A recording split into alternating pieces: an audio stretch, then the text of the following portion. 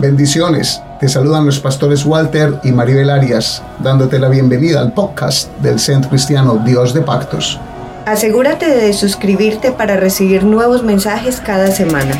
Disfruta el mensaje y abraza lo que hay de Dios para ti. Y quiero que me preste atención para que entienda la conexión entre la historia que les voy a contar y lo que la Biblia registra. Las monarquías fueron un sistema de gobierno de las culturas antiguas, lo que conocemos como los reyes. Habían reyes.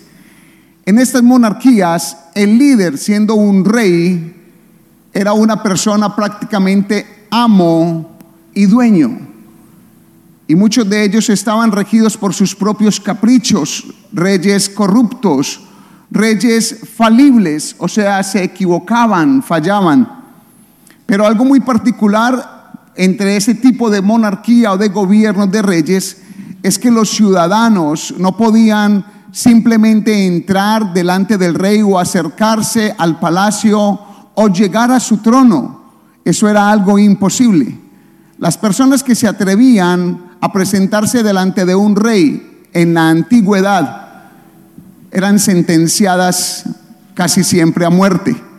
¿Por qué? Porque los reyes eran protegidos, porque los reyes requerían de ciertos protocolos de seguridad, pero también habían de altivez. Eran cuestiones de altivez y de clases sociales. Por lo tanto, no cualquier persona pudiera llegar donde ellos. De hecho, la Biblia nos registra historias en la misma cultura bíblica. Vemos historias donde habían estos reyes, y está una de ellas. A modo de introducción le voy a hablar del rey Asuero, rey de Persia, y donde las doncellas que habían escogido entre el pueblo de Israel y de todas las regiones, habían escogido mujeres para presentarlas delante del rey. Y escuche bien, las preparaban por un año de anterioridad, las preparaban solamente para traerlas delante del rey y para que él escogiera a cuál iba a tomar como reina. Preparativos de un año para presentarse ante un rey. En Esther, capítulo 2, versículo 12, dice: y cuando llegaba el tiempo de cada una de las doncellas para venir al rey Asuero, después de haber estado 12 meses conforme a la ley acerca de las mujeres, pues así se cumplía el tiempo de sus atavíos, esto es, 6 meses con óleo de mirra y 6 meses con perfumes aromáticos y afeites de mujeres. Présteme atención. Solamente para presentar un grupo de damas, de vírgenes, de doncellas, delante de un rey terrenal, un rey falible, un rey que se equivocaba, un rey que fallaba, un rey carnal, preparaban a las mujeres por un año con aceites. Las preparaban porque eran personas, muchas del campo, porque eran personas de otras culturas y tenían unas dietas que hacían que sus cuerpos olieran extraño, sus pieles olieran diferente, olían a ajo, olían a mucha cebolla. Entonces las tenían que meter en estos perfumes, en estos aromas, para que se le impregnara otro olor en sus pieles y así presentarlas delante del rey. No solamente eso, sino que venían piojosas.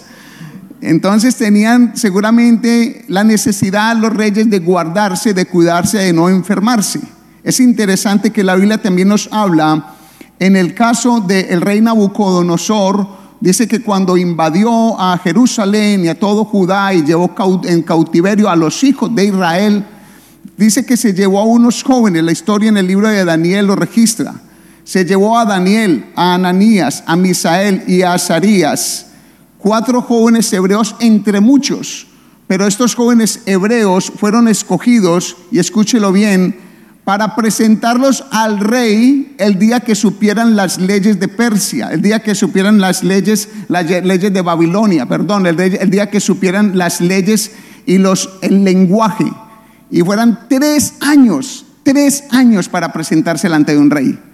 ¿Cómo sería el filtro tan grande que había para llegar a un rey terrenal que era falible y que era un rey lleno de errores y de daños. No todos podían llegar al trono de un rey terrenal, solamente aquellos que eran invitados, y eso que muy escogidos y muy aseados. La Biblia nos enseña del Rey de Reyes y Señor de Señores. La palabra de Dios habla de aquel que es rey entre todos los reyes, o de todos los reyes, está por encima de él. La palabra de Dios nos dice que Dios es el Rey de Reyes y Señor de Señores. Y yo tengo una pregunta: ¿aceptarías la invitación del Rey de Reyes a entrar a su trono? ¿Aceptarías la invitación del dueño de la vida, del que manda sobre todos los que mandan en la tierra, a que te hagas presente en su trono de gloria? ¿Cuál es o cómo es tu relación con el Rey de Reyes y Señor de Señores? Me pregunto, ¿tienes acceso al Rey de Reyes? ¿Tienes acceso a su trono? ¿O tienes el acceso limitado? ¿Lo tienes limitado? ¿Te lo están limitando? Otra pregunta sería, ¿eres aceptado delante del Rey de Reyes? El objetivo de esta enseñanza en el día de hoy es crear conciencia de nuestra posición ante el Rey de Reyes, ante el Señor de Señores. Conciencia. Si logro crear un poco de conciencia, a usted que está aquí, a usted que está en casa, entonces como predicador o comunicador de esta palabra, me voy alegre para mi casa. Evaluar nuestra actitud y relación con Él es uno de los objetivos. ¿Cuál es mi relación? ¿Cómo es mi relación con el Rey de Reyes y Señor de Señores? Otro objetivo es enseñar los beneficios de su amistad. Seguramente los que eran reyes terrenales, de hecho tenían muchas riquezas y podían hacerle favor a quien quisiera, y la gente que podía entrar donde ellos o eran aceptados pues tenían beneficios. Y yo quisiera saber cuáles son los beneficios de mi amistad con el Rey de Reyes y Señor de Señores. Y lo otro que quiero como objetivo en este día es exhortarlos a no abandonar la fe que es en Jesús, Rey de Reyes y Señor de Señores. El tema de hoy tiene como título Mi relación con mi Rey. ¿Pudieses decirlo conmigo? Mi relación con mi Rey. Y vamos a usar el libro de Hebreos capítulo 10, versículo 19 al 25. Dice la Escritura: así que, hermanos, teniendo libertad para entrar en el lugar santísimo por la sangre de Jesucristo, por el camino nuevo y vivo que Él nos abrió a través del velo, esto es, de su carne, y teniendo un gran sacerdote sobre la casa de Dios, acerquémonos con corazón sincero, en plena certidumbre de fe. Subraye la palabra fe. Purificados los corazones de mala conciencia y lavados los cuerpos con agua pura. Versículo 23, mantengamos firme, subraye eso por favor, mantengamos firme sin fluctuar la profesión de nuestra esperanza, porque fiel es el que prometió. Versículo 24, y considerémonos, subráyelo por favor, y considerémonos unos a otros para estimularnos al amor y a las buenas obras, no dejando de congregarnos, subraye si es tan amable, no dejando de congregarnos como algunos tienen por costumbre, sino exhortándonos, y tanto más cuando veis que aquel día se acerca. Todo ser humano que reconoce a Jesús o reconoce su sacrificio en la cruz, el sacrificio perfecto para remisión de pecados, tiene acceso, según la Biblia, al trono de la gracia para alcanzar misericordia. Mi relación con mi Rey. ¿Se ha hecho usted esa pregunta alguna vez? ¿Cómo es su relación con su Rey? La figura más cercana que pudiésemos tener nosotros aquí en la tierra de una autoridad sería nuestro Padre terrenal, el papá o la mamá. Pero la figura de papá es importante, no siendo Dios machista, sino dándole unos roles al hombre y la mujer. La figura de papá es muy importante en la tierra. Entonces, para mucha gente comprender una relación con papá Dios le va a ser muy difícil si su relación con papá terrenal no existe o está dañada o ha sido dañada, defectuosa. ¿Cómo yo pudiese entender la Biblia si las figuras más cercanas que tengo a autoridad están deterioradas?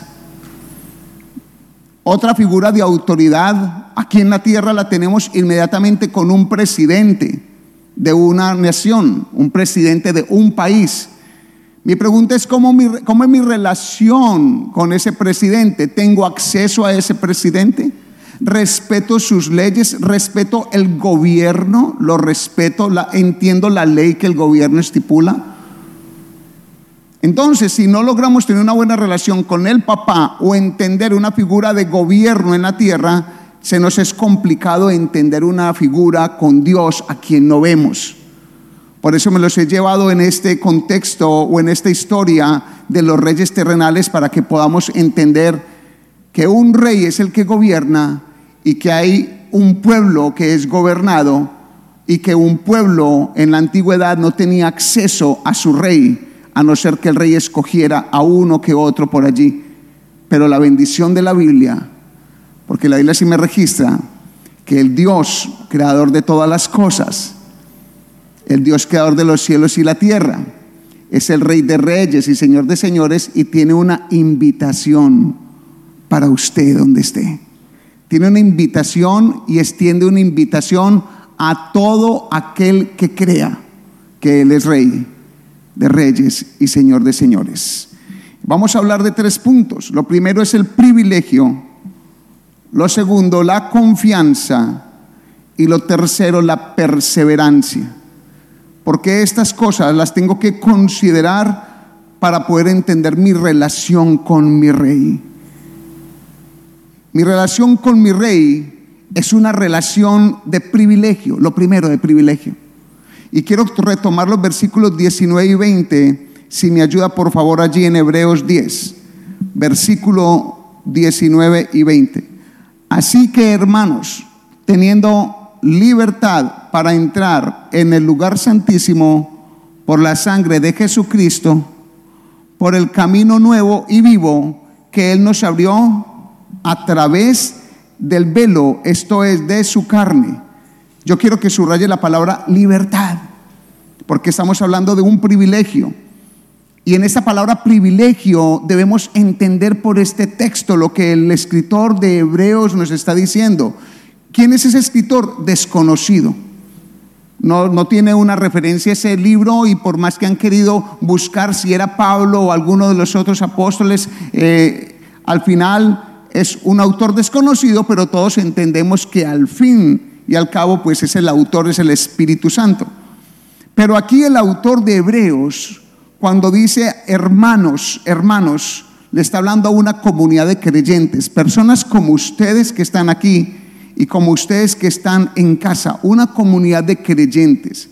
Y les está hablando del privilegio, el privilegio de la libertad. Diga conmigo libertad. Libertad. Porque en las monarquías de los reyes terrenales nadie tenía libertad de llegar donde el rey. Nadie tenía libertad de acercarse a él. Nadie tenía libertad de hablarle. De hecho, no tenían libertad ni de mirarlo a los ojos, a su rostro. Por eso siempre hacían la venia de la inclinación, mirando hacia el piso, porque no tenían ni esa libertad. Por otro lado, además, la Biblia nos enseña de los rituales en el Antiguo Testamento, de cómo Dios permitió para relacionarse con una tierra, con el pueblo hebreo. Les habló de unas figuras del sacerdocio, habían representantes terrenales, y a Dios le plujo en su soberanía permitir que el pueblo de Israel creara el famoso llamado tabernáculo. Y el tabernáculo era un lugar donde tenía un patio exterior, y tenía un recinto interior dividido en dos partes. En el patio exterior se hacían sacrificios, pero en el lugar de adentro, un recinto, pongámosle de este tamaño, tenía el lugar santo y el lugar santísimo. Me voy a hacer más bien la figura de allá para acá. El parqueadero de este lugar representaría el patio exterior y el corredor representaría el lugar santo, para que me entiendan. Y este recinto representa el lugar santísimo. De hecho, esta es la figura que tienen los edificios que tenemos para la congregación.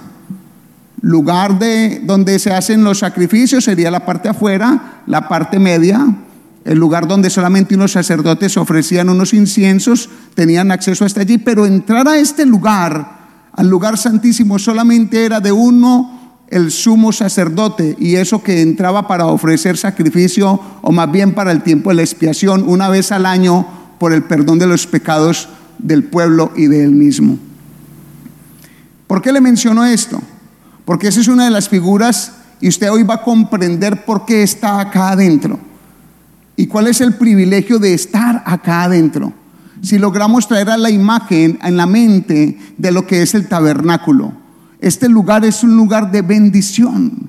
Este es un lugar de libertad. Mire que usted tuvo acceso libre a llegar aquí. Usted pudo entrar aquí. A usted le abrieron las puertas aquí. Bueno, en la antigüedad ese lugar era reservado para uno solo. Uno solo podía llegar a ese lugar, porque allí reposaba el arca de Jehová, donde estaba la vara de Aarón, dice una porción del maná y una copia de las leyes, estaban allí en ese lugar.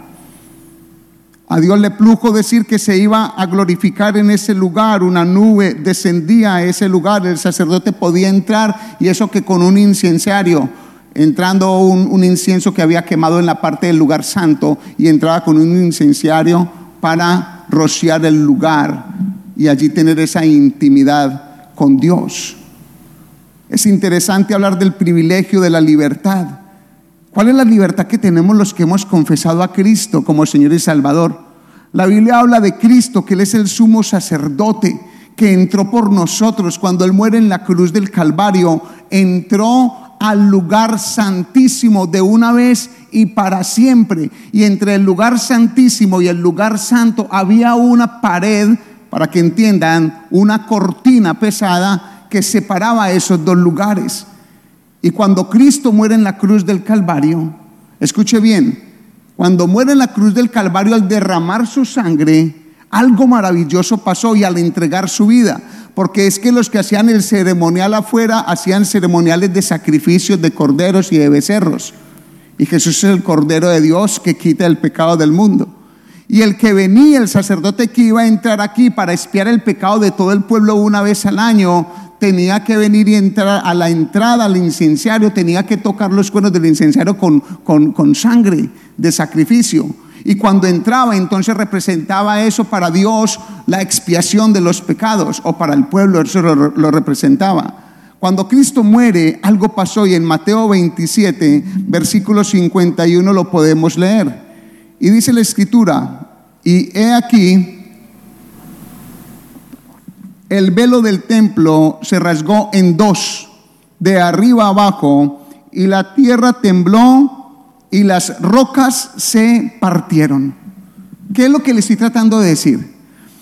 Que había una cortina pesada entre el lugar santo y santísimo, donde solamente podía entrar un sacerdote al año para representar a un pueblo, los pecados de un pueblo y sus pecados propios, y él era el único que podía entrar.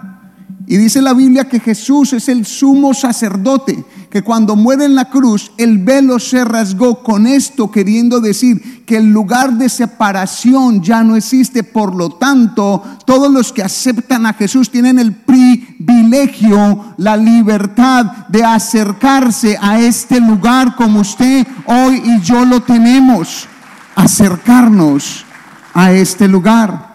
Si no les presento estas figuras, quizá no pueden comprender un poco más, Para algunos ya es un tema conocido, para otros es una revelación en este momento. Hay algunos que pueden estar diciendo, lo entiendo. Y de eso se trata, de que unos recordemos y los otros podamos crecer. Entonces tenemos el privilegio de la libertad, mi hermano querido. Y no es de venir a este lugar físico como tal, es de poder llegar a la presencia de Dios desde la casa, desde el lugar donde hay lamento, desde el lugar donde hay el problema, desde su empresa, desde su vecindario, donde usted esté, en un viaje, en una cárcel, en un hospital, donde sea, usted tiene el privilegio, la libertad de orar. Usted no tiene que estar llamando, aunque lo puede hacer, llamar a una persona para que ore con usted, porque la Biblia habla de que oremos unos por otros. Pero no se le atreva a decirle a una persona, ore usted, porque Dios sí le escucha a usted, a no ser que usted no sea un creyente que haya aceptado a Jesús como Señor y Salvador. Si usted no ha escuchado, si usted no ha aceptado a Cristo como Señor y Salvador de su vida, sí le toca decirle a una persona, ore por mí, que Dios le escucha a usted. Pero el día que usted acepta a Jesús como Señor y Salvador, tiene el privilegio, dígalo conmigo, el privilegio. ¿Cuál es ese privilegio? La libertad de entrar delante de Dios en oración en cualquier momento que tengas un problema, una queja, una necesidad. Tenés acceso de una vez y para siempre. Eso es libertad. Dele la gloria a Dios si usted entiende que tiene esa libertad. Qué libertad, qué privilegio poder llegar al trono de Dios a través de la obra de Cristo Jesús en la cruz. Que yo puedo llegar a presentarme delante de Él. Me puedo presentar delante de mi papá, que no necesito más intermediarios porque hay uno suficiente, que es Cristo. Que puedo llegar y confesarme delante de Él, clamar delante de Él. No requiero de ninguna otra cosa, no requiero de rituales, no requiero de dinero, no requiero de nada. Solamente de que acepté de que Jesús murió en la cruz y que cuando murió, ese velo que separaba el lugar santo del Santísimo ya no está más. Por lo tanto, tengo libertad. Bendito sea Dios. Por medio de Jesús es que tenemos entrada al trono de gracia. Entonces mi relación con mi Dios o con mi Rey me permite también tener confianza. Eso es lo segundo que quiero que veamos, confianza. ¿Pudiese usted decir esa palabra? Y allí en Hebreos 10, versículo 21 al 22, vamos a tomarlo por favor. Y teniendo un gran sacerdote, ¿un qué? Gran sacerdote sobre la casa de Dios, acerquémonos con corazón sincero, en plena certidumbre de fe. Subraye la palabra fe, por favor. En plena certidumbre de fe, purificados los corazones de mala conciencia y lavados los cuerpos con agua pura. Cristo es ese sumo sacerdote, y la palabra fe aquí no está hablando de la fe que salva, sino que está hablando de la confianza. Ponga eso bien claro ahí en su Biblia, que esa palabra fe se refiere a confianza. Lo que aquí está diciendo el escritor es que tenemos un gran sumo sacerdote delante de nosotros en la casa de Dios, que es Cristo. Por lo tanto, podemos acercarnos en plena confianza. ¿Cómo yo llego a mi casa? Yo llego a mi casa con confianza. Y yo en mi casa entro por el garaje, entro por la puerta, entro por atrás, por donde yo quiera. Y en mi casa yo toco lo que yo quiera, abro lo que yo quiera, como lo que yo quiera, hablo con quien quiera. En mi casa yo tengo una gran confianza. Tengo confianza con mi hijo, tengo confianza con mi esposa, nos reímos, hablamos, nos acostamos juntos, conversamos, tenemos confianza. Mi esposa tiene confianza de relacionarse conmigo como esposa, como amiga, como hermana en la fe, como mamá que es de mi hijo tiene la oportunidad de hacerse en la cama y hablarnos con confianza. Nos metemos en la pieza de él porque no la tenemos restringida, porque él vive en la casa de nosotros y es de nosotros. Esa es una cuña publicitaria para los padres que ya entregaron un cuarto y no le dejan los hijos entrar. Retomen ese lugar, que ese lugar es suyo, si no usted no tiene confianza en su casa.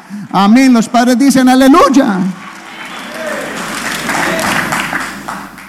Yo creo que más de uno está diciendo, pastor, métase para ahí un ratico más. Entonces yo tengo confianza en llegar a mi casa. Yo llego a mi casa a la hora que yo quiero. Yo no tengo una hora específica en la que tenga que llegar. Puedo entrar continuamente a mi casa. Mi esposa y mi familia allá en mi casa tienen confianza. Eso es lo que está diciendo el escritor de Hebreo, que nosotros, teniendo a Jesús como sumo sacerdote en la casa, nos podemos acercar con un corazón con confianza, sin estar así, y si estoy así es porque hice algo malo y tengo que tener la confianza de hablar con mi esposa, quebré un plato, y confesar mi pecado. Pero tengo que tener la confianza de que puedo llegar. Y yo quiero que usted se lleve eso en su corazón hoy, de que usted tiene, como dice la palabra de Dios, esta confianza, esta libertad para acercarse a Dios, y que debe hacerlo con la confianza que amerita, porque es hijo y es hija si ya aceptaste a Jesús como Señor y Salvador de tu vida. Entonces esa confianza es en la creencia. ¿Por qué tengo la confianza? Porque estoy convencido de la obra redentora de Jesús. Porque estoy convencido que lo que Él hizo en la cruz fue suficiente, que es algo seguro, que se basa en su sacerdocio, en su sacrificio, y no en una obra personal, no en una buena obra mía. No, es en que Jesús ya hizo una buena obra en la cruz del Calvario, que no tengo que estar pensando en que tengo que hacer unos ciertos métodos o unos ciertos rituales para ser aceptado. No, yo delante de mi Señor puedo llegar todo el tiempo al trono de gloria, de gracia, en oración, en un segundo, en una milésima de segundo, porque Cristo Jesús está allí adentro como sumo sacerdote y me representa a mí, me da acceso. No tengo que estar haciendo así. Y si tengo que ir hasta Jerusalén, o tengo que ir por allá que a una catedral, y que de rodillas, y que tengo que entrar, subir el atrio así con piedras ahí tiradas para que me duela más, que tengo que castigar mi carne de esa forma, o tengo que dar un montón de dinero para poder ser aceptado. No, confianza de que el sumo sacerdote está adentro y es Jesús nuestro Señor. Amén, ¿están conmigo? ¿Cómo debemos acercarnos? Entonces, en confianza, Hebreos capítulo 4, y usted va a leer Hebreos esta semana. El versículo 16 nos dice el mismo escritor la forma como debiéramos acercarnos. Acerquémonos pues, dice él, acerquémonos pues confiadamente al trono de la gracia para alcanzar ¿qué? Misericordia y hallar gracia para el oportuno socorro. ¿Qué nos viene diciendo el escritor en el libro? Hombre, delante de Dios podemos llegar tranquilos, con problemas, con dificultades, con enfermedades, con dudas, con lo que necesite llegar, con una angustia, con un agobio, como usted esté, puede llegar confiado de que no le van a cerrar la puerta, confiado de que está allí uno por usted, esperando para que usted le pueda contar. Dice aquí que, primero dice que confiadamente nos acerquemos, pero dice para misericordia. Y recuerden lo que la palabra de Dios ya nos ha enseñado, que la misericordia de Dios son nuevas todos los días. O sea que cada mañana, cada noche, cada tarde, simplemente ora a Dios Padre en el poderoso y majestuoso nombre de Jesús, porque la Biblia nos lo enseña, y oramos y le pedimos a papá lo que queramos con confianza, porque entendemos que hay una misericordia, y si lo que necesito es perdón, entro con confianza a decirle: perdóname por esto, esto y aquello. Y si lo que necesito es que me ayude con una condición médica, puedo entrar con confianza y no le va a costar una cita ni tiene que pagar. Escuche bien, lo que hace un copay por ahí que hay que pagar con los seguros. Algunas personas no tienen ni el seguro, y como tienen seguro no pueden ir a un médico. ¿Están conmigo? Y cuando van no llegan con confianza. Muchos llegamos donde un médico y así como: ¿quién es este man? Y si es de esos médicos nuevos, no tengo confianza. ¿Qué es lo que nos está diciendo la palabra? Que nos acerquemos confiadamente para la misericordia, para hallar el socorro oportuno. ¿Oportuno dónde? Oportuno en la tristeza. El día que estés afligido, puedes llegar a buscar en Él la respuesta, la paz. El día que estés quebrantado, que Él te brinde esa seguridad en el corazón. El día que tengas dolor, le puedes llegar con confianza y decir: me duele esto, me duele el corazón, me duelen las emociones, Dios, me duelen los sentimientos, me duele mi cuerpo. Señor, tengo este temor, estoy ansioso, no sé qué hacer. Usted no tiene que acercarse a Dios con positivismo. Usted puede entender que la confianza en Dios es una cosa, pero usted puede llegar a Dios con la queja, con la necesidad, porque ahí es donde lo podemos depositar, según dice el escritor de Hebreo. Y es importante en mi relación con mi Rey, lo tercero, que es la perseverancia.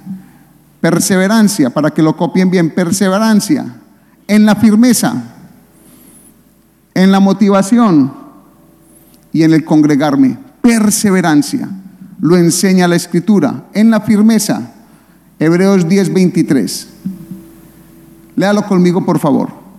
Mantengamos firme. Una vez más, leo lo que como que no les escuché de su casa.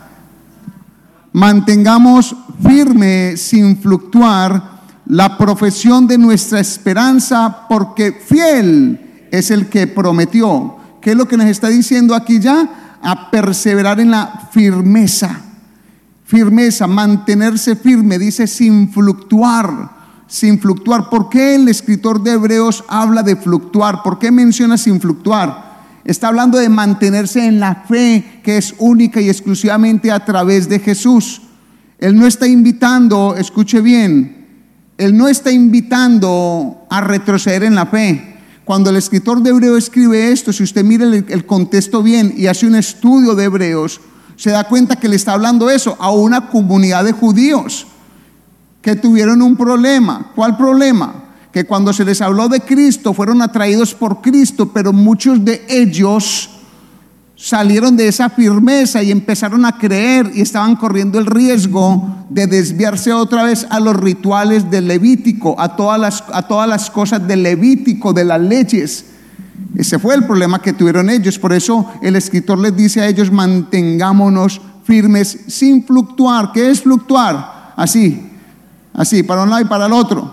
Eso no es Cristo. Eso no es Cristo. ¿Es Cristo o es el judaísmo? ¿Es Cristo o son los rituales? ¿Es Cristo o es por allá aquella religión? ¿Es Jesús o es Hare Krishna? ¿Es Jesús o es Buda? A ver, ¿cómo es que es? Y cuando menos piensa, ya no está firme. Por eso es la escritura, él es claro, el escritor le dice: manténganse, habla de la perseverancia, estar firme. Algunos se habían apartado de la fe en Jesús, caían de la gracia. Es una pregunta que hacen muchos: ¿se puede caer de la gracia, pastor? Pues la Biblia lo dice o no lo dice. Yo me voy a ir por lo que la Biblia dice. ¿Se puede caer de la gracia? Pues en Gálatas 5:15 hay otra comunidad, la comunidad de creyentes en Galacia, gente creyente. El apóstol Pablo le escribió a cristianos, a gente convertida, y les dice, Gálatas 5:15, léalo conmigo, por favor. De Cristo, ¿es ese? Ustedes lo van a buscar. De Cristo os desligasteis. No me lo pongas en pantalla, por favor. De Cristo os desligasteis los que por la fe os justificáis. De la gracia habéis caído. Dice acá el escritor que algunos se desligaron de Cristo. ¿Qué es desligarse? ¿Qué es ligarse? Empecemos con ¿qué es estar ligado? De ahí viene la palabra liga, que es como un lazo. Ligarse es amarrarse. Y está diciendo: de Cristo se desligaron los que por la ley se justifican. De la gracia habéis caído. Es una pregunta muy popular en todo lugar. La respuesta es muy sencilla en la Biblia. Si usted tiene su fe en Jesús, mantenga su fe en Jesús y persevere en esa fe hasta el final, porque el que persevera hasta el final, dice la Biblia, será salvo. Entonces las personas comienzan creyendo en Cristo y terminan en rituales, y terminan en otras religiones, y terminan en otros Cristos, en otros Mesías que no son el Mesías Jesús. Entonces aquí lo que nos está diciendo de perseverancia es tener firmeza en la fe que es en Jesús. Gálatas 5:4. Perdonen, ahí sí creo que les va a aparecer en pantalla.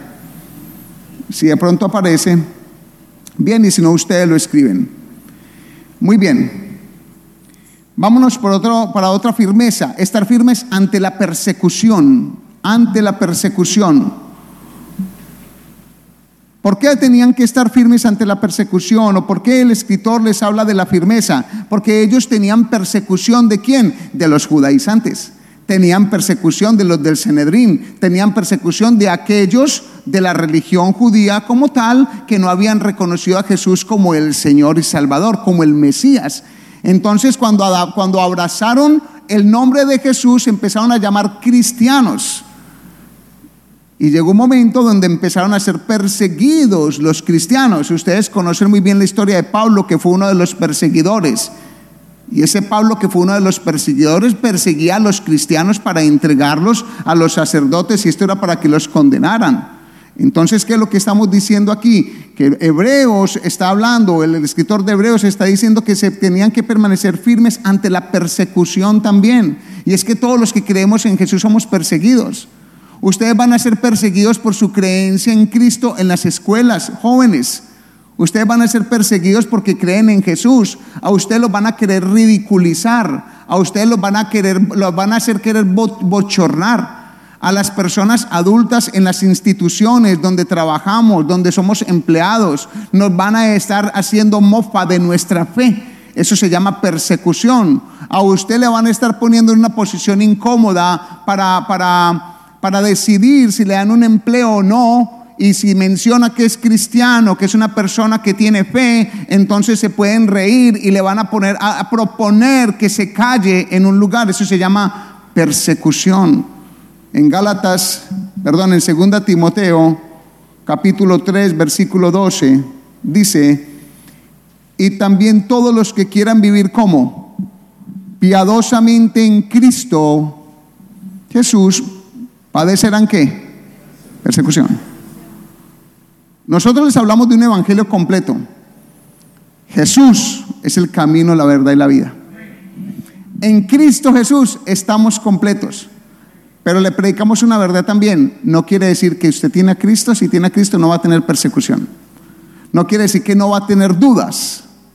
No, le está diciendo que vas a tener dudas aún en la fe, y te va a tocar afirmarte a la fe y meterte más con Él en una relación personal, entrar libremente a decirle: Señor, tengo dudas, Señor, tengo necesidad de que llenes espacios en mi mente, en mi corazón. Con confianza le puedes decir, pero vas a tener que entender también que va a venir la persecución por la fe, y que va a haber gente que no te va a aceptar, que te van a sacar de un chat de amigos por allá del mundo, o no van a querer compartir contigo porque manejas la fe. A mí como pastor me ha tocado muchas de esas cosas. A mí no me aceptan en ciertos lugares por la fe que tengo en Jesús, y porque donde llego tengo que poner la sal que tengo y tengo que dar la luz que tengo. Y como llego a un lugar y doy la sal que es Cristo y la luz que es Cristo que está en mí, entonces soy rechazado de ciertos ambientes. Y ante eso pues hago lo que los apóstoles hacían en la antigüedad. Jesús les dijo, les enseñó a que aprendieran a sacudirse sus vestiduras.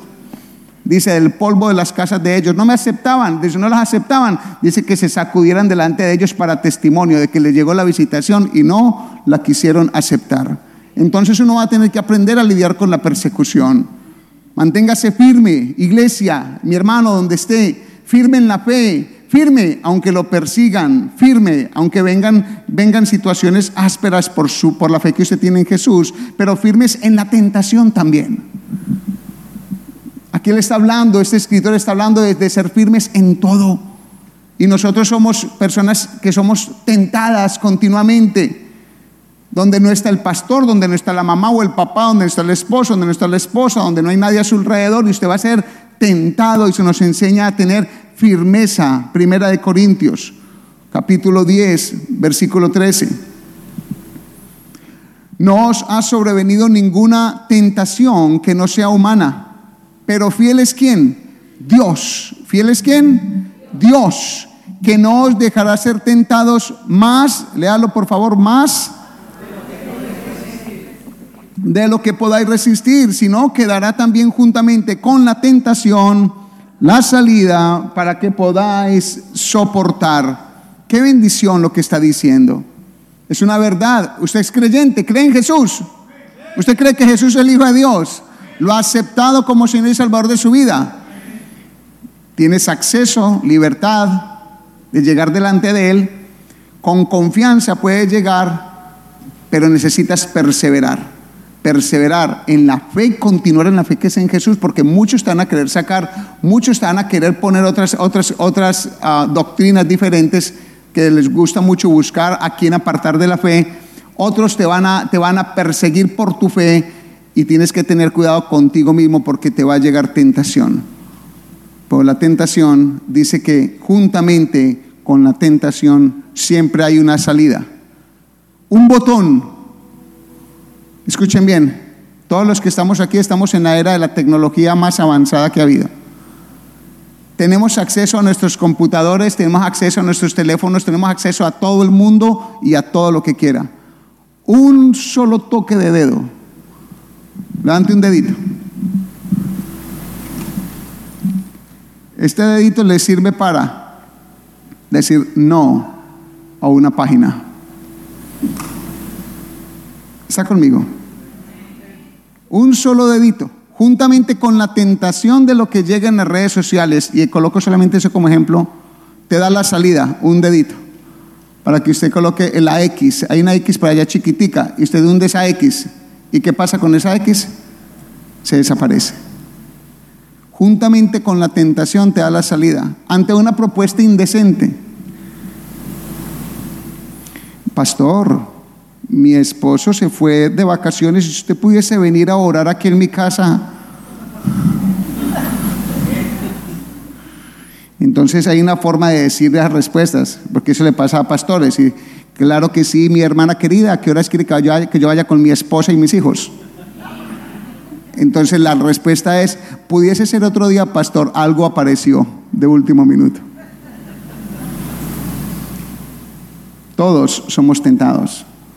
Todos vamos a tener que lidiar, pero dice la palabra de Dios aquí en Hebreos que necesitamos perseverar, mantenernos firmes ante todo, en la fe, mantenernos firmes ante la persecución y en la tentación. ¿Están conmigo?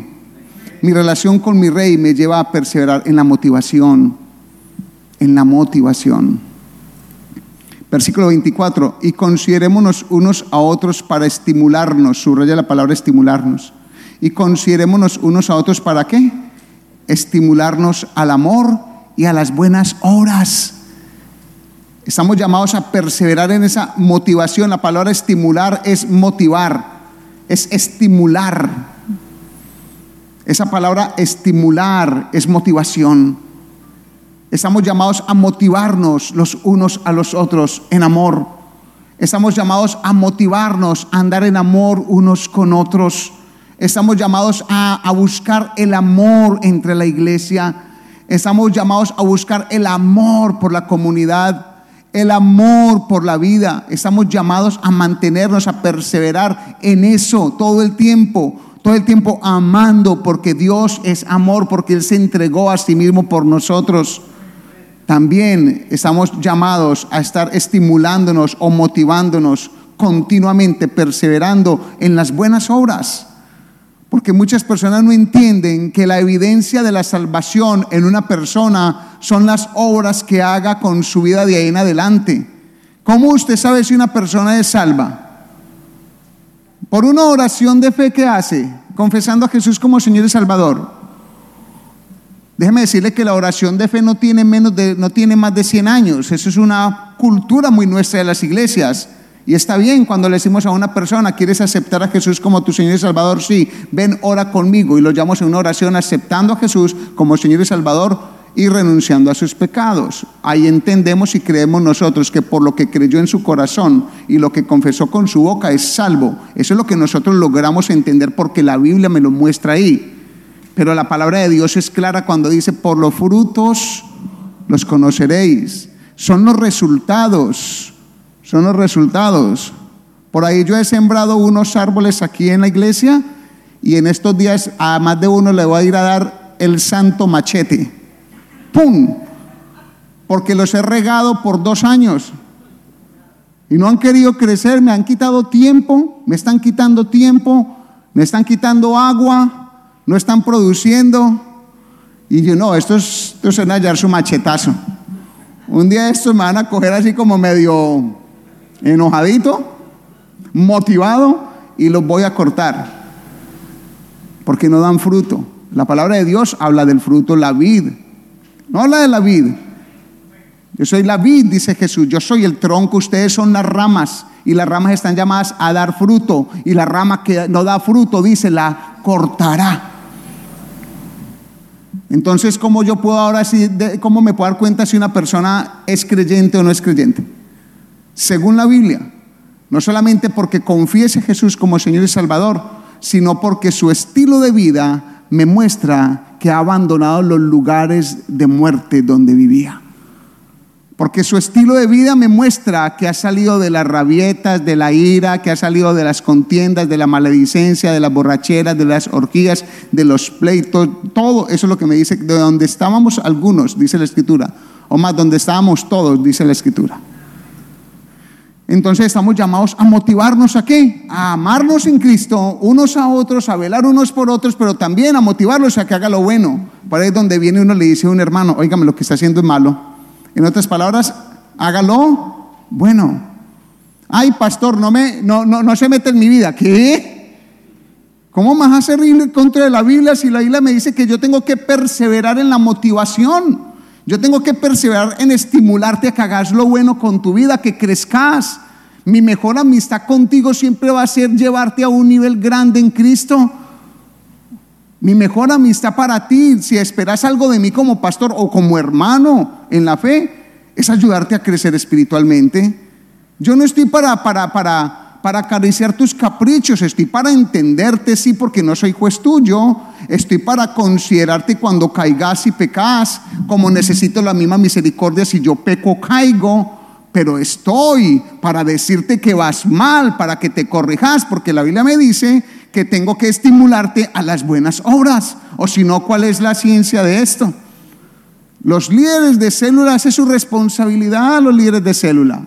No es conectarse una vez a la semana a ver si se le conecta gente. No, los líderes de células siempre como objetivo tendrá que el otro crezca, que el otro crezca, que el otro crezca, que se llene el amor del Señor, que se llene el amor por los demás y que crezca, que dé fruto. Porque si no da fruto, me hago la pregunta, ven, te quiero presentar a Cristo para que entre de verdad a tu corazón y te ponga a hacer una vida diferente. Porque cuando Cristo llama y te perdona, y si está en ti, dice que eres nueva criatura.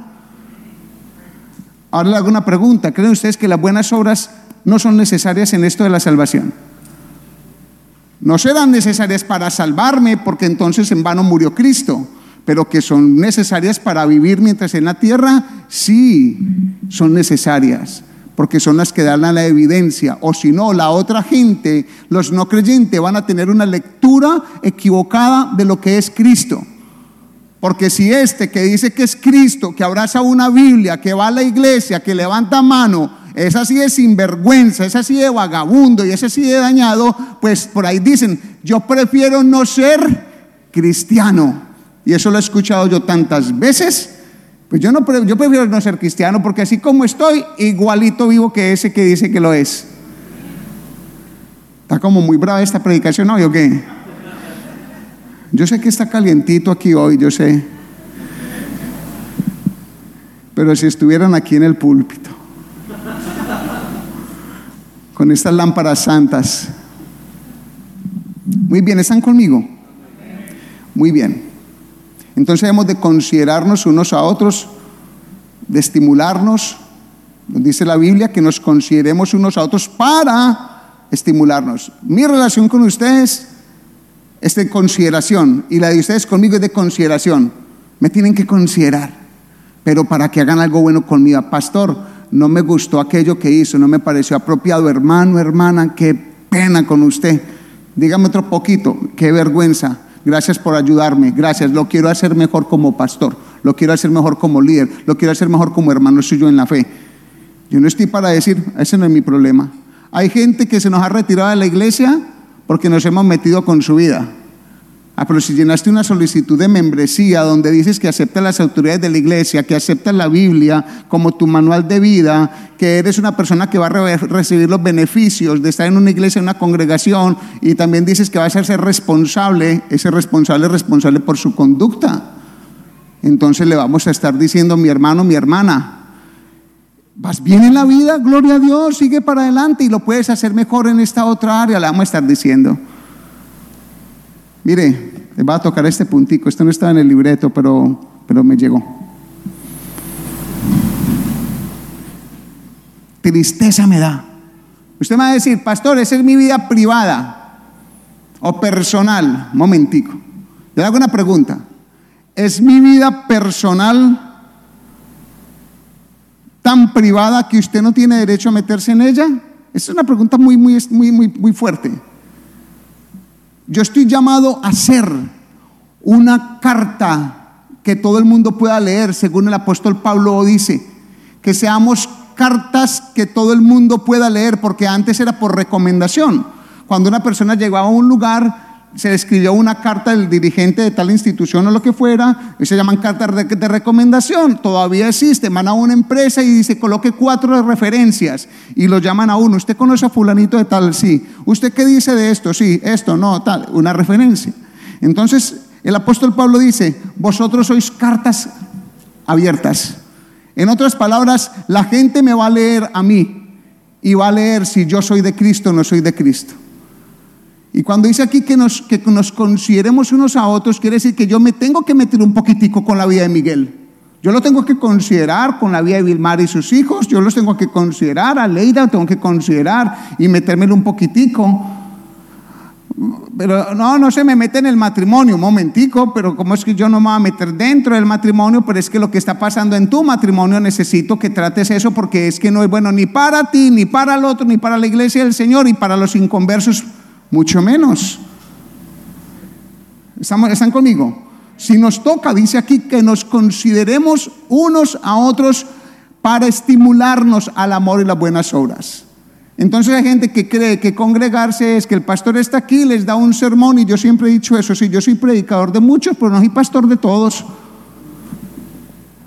porque para muchos soy un predicador y los que se paran en un púlpito, pero para algunos somos pastores, los que nos dejan estimularlos. ¿Me están entendiendo? Los que nos dejan, los que me permiten estimularlos al amor y a las buenas obras. Para eso sí somos pastores. Esa hay una relación. Yo les pido que ustedes ¿sabe qué me dice mi esposa cuando voy manejando en el carro? Me dice, cuidado papi, que de pronto la persona que va adelante es de la iglesia. Cuidado papi, que de pronto el que viene atrás es de la iglesia. Entonces yo hago así, sí, ni 35, porque si va a 37, alguien llegue y dice, se compran un raro uno de la iglesia y dice, el pastor va a 37, va infringiendo la ley. No es verdad que sí, miramos. El pastor está igualito de acá para allá, es que es mutuo. Y ahí que es donde voy. ¿Usted tiene Facebook? Usted no diga que tiene vida privada. Usted maneja Twitter y maneja todas esas redes sociales, no diga que tiene una vida privada. Usted tiene WhatsApp, no diga que tiene una vida privada. Porque lo que usted consigue, porque lo que usted pone en la imagen, lo que usted pone, usted está vendiendo lo que usted es. Eso es una forma de comunicación. Usted vende lo que usted quiere vender. Mire, yo pongo en mi imagen de WhatsApp, estoy yo así, una pinta, mano, una pinta, en la moto con mi esposa ahí. Se ve esa foto, una elegancia. Yo estoy vendiendo una imagen. Yo estoy vendiendo una imagen de un cincuentón con una mujer hermosa en una moto con gafas y una chaqueta de cuero. Yo estoy vendiendo una imagen, estoy vendiendo la imagen de una pareja, estoy vendiendo la imagen de unos enamorados. Y yo a veces le voy a marcar a una hermana de la iglesia y cuando miro la foto, lo único que le veo son sus senos. Son los senos. Y perdona decir, no sé si son interiores o si es la ropa de baño, de vestido de baño. Porque la foto la toman así, ¡pum! Momentico. Perdón. Porque yo tengo que ver tus senos, mujer. ¿Yo por qué tengo que ver tus senos? ¿Yo por qué tengo que ver tus caderas? ¿Yo por qué tengo que ver tus poses? ¿Yo por qué tengo que ver que levante la nalguita? ¡Pin! ¿Qué estás diciendo con el levante de nalguita? ¿Qué es lo que estás vendiendo? ¿Hay algo que estás vendiendo? No sé si usted está entendiendo. Algo estás vendiendo. Imagínense que yo me quite esta camisa, que me abra aquí y me aparezca el six-pack y yo haga así, ¡pa! O el two-pack.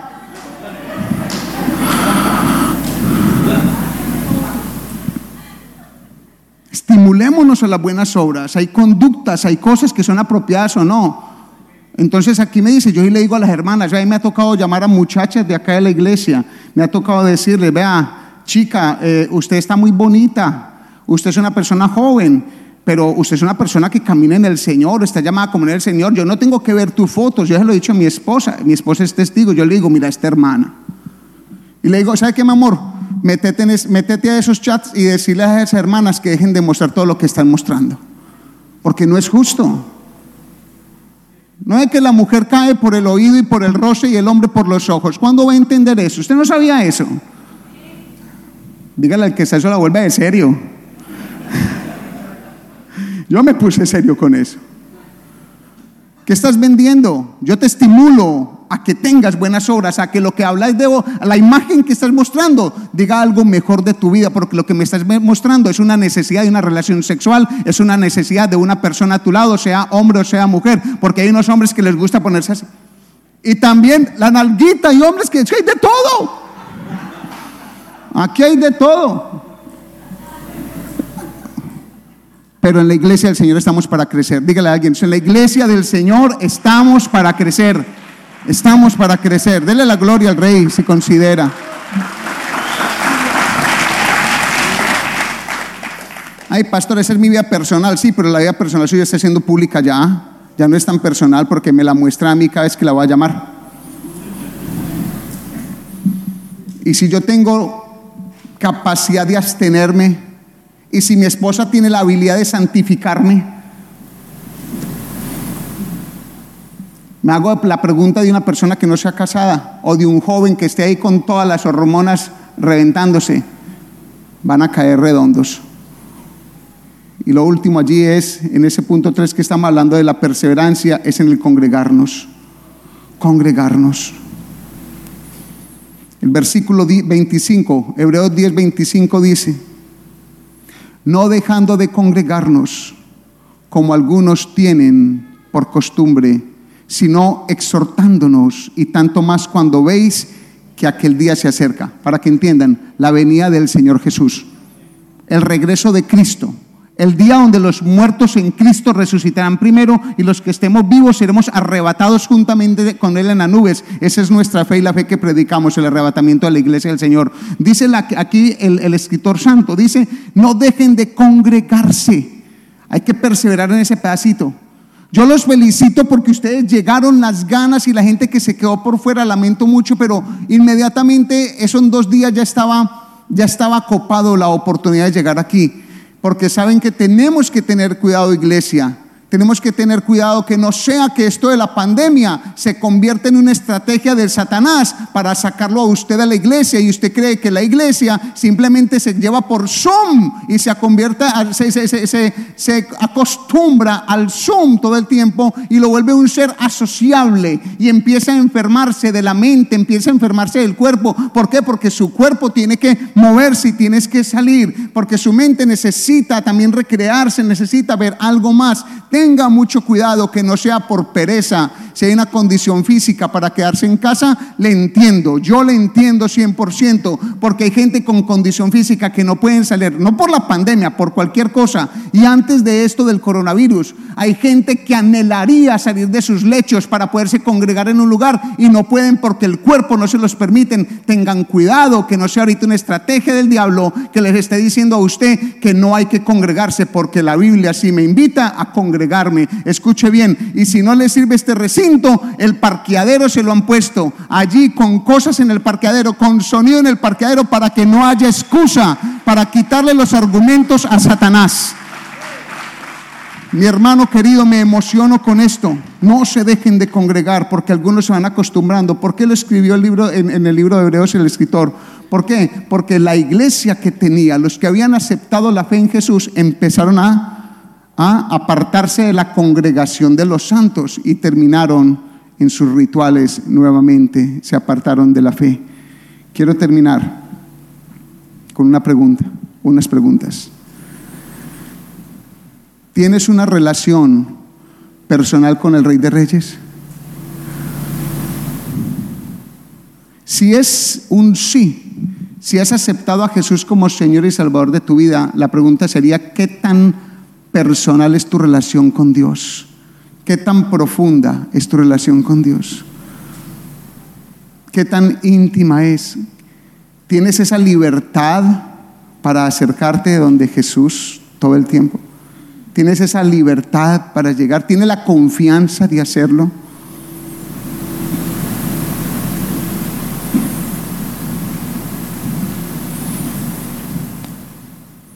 Si no tienes la confianza, te diría: ¿por qué? ¿No has entendido el sacrificio? Porque no es por tus obras, es por la obra de Cristo. Es que puedas llegar. Y cuando te acercas a Él, a Cristo, cuando te acercas a Dios, ¿cómo lo haces? Lo haces ante imágenes, porque entonces ya no tienes un mediador que es Jesús, ya tienes una imagen. Lo haces ante una religión, entonces tampoco tienes a Cristo. Y si lo haces con la confianza y con la libertad.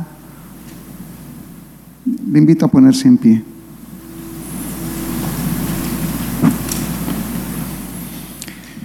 Y allí en su casa, quizá haya alguno que hoy quiera entregarle su corazón al Señor, y estás diciendo allí: Dios, yo lo que tengo es una religión, yo no tengo una relación.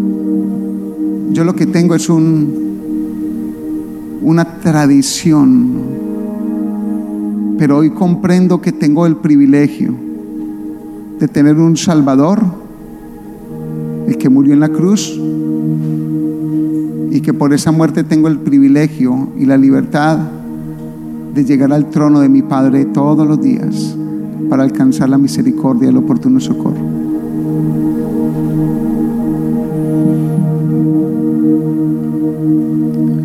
¿Qué tal si oramos? Levante su manito allí donde esté, dígale conmigo: amado Dios Padre. Conmigo, hágalo, iglesia. Amado Dios Padre, en este día reconozco una vez más la preciosa obra de Jesús, tu Hijo amado, en la cruz del Calvario, que se entregó a sí mismo y se dio por mis pecados, rompiendo el velo que me separaba de tu presencia y dándome acceso a ti, amado Padre, para llegar con confianza, con libertad ante mi Creador, ante mi Hacedor, ante mi Dueño, ante mi Dador de vida. Hoy reconozco la sangre preciosa que me limpia de pecados, la sangre de Jesús. Te doy gracias por el perdón, por la misericordia, y presento delante de ti mis necesidades, mis quebrantos, mis planes, los proyectos de vida. Vengo delante de ti para que tu misericordia me cubra en todo lo que haga. Gracias, oh Dios Padre, por darme este acceso directo, completo, seguro, continuo, a través de Jesús. Amén y amén. ¿Qué tal si le damos la gloria al Rey de Reyes? Gracias por escuchar a nuestro podcast. Te invitamos a que nos sigas en las redes sociales como Facebook, YouTube e Instagram. Busca bajo el nombre Dios de Pactos Florida. Esperamos que este mensaje te haya edificado y por favor compártelo a otros.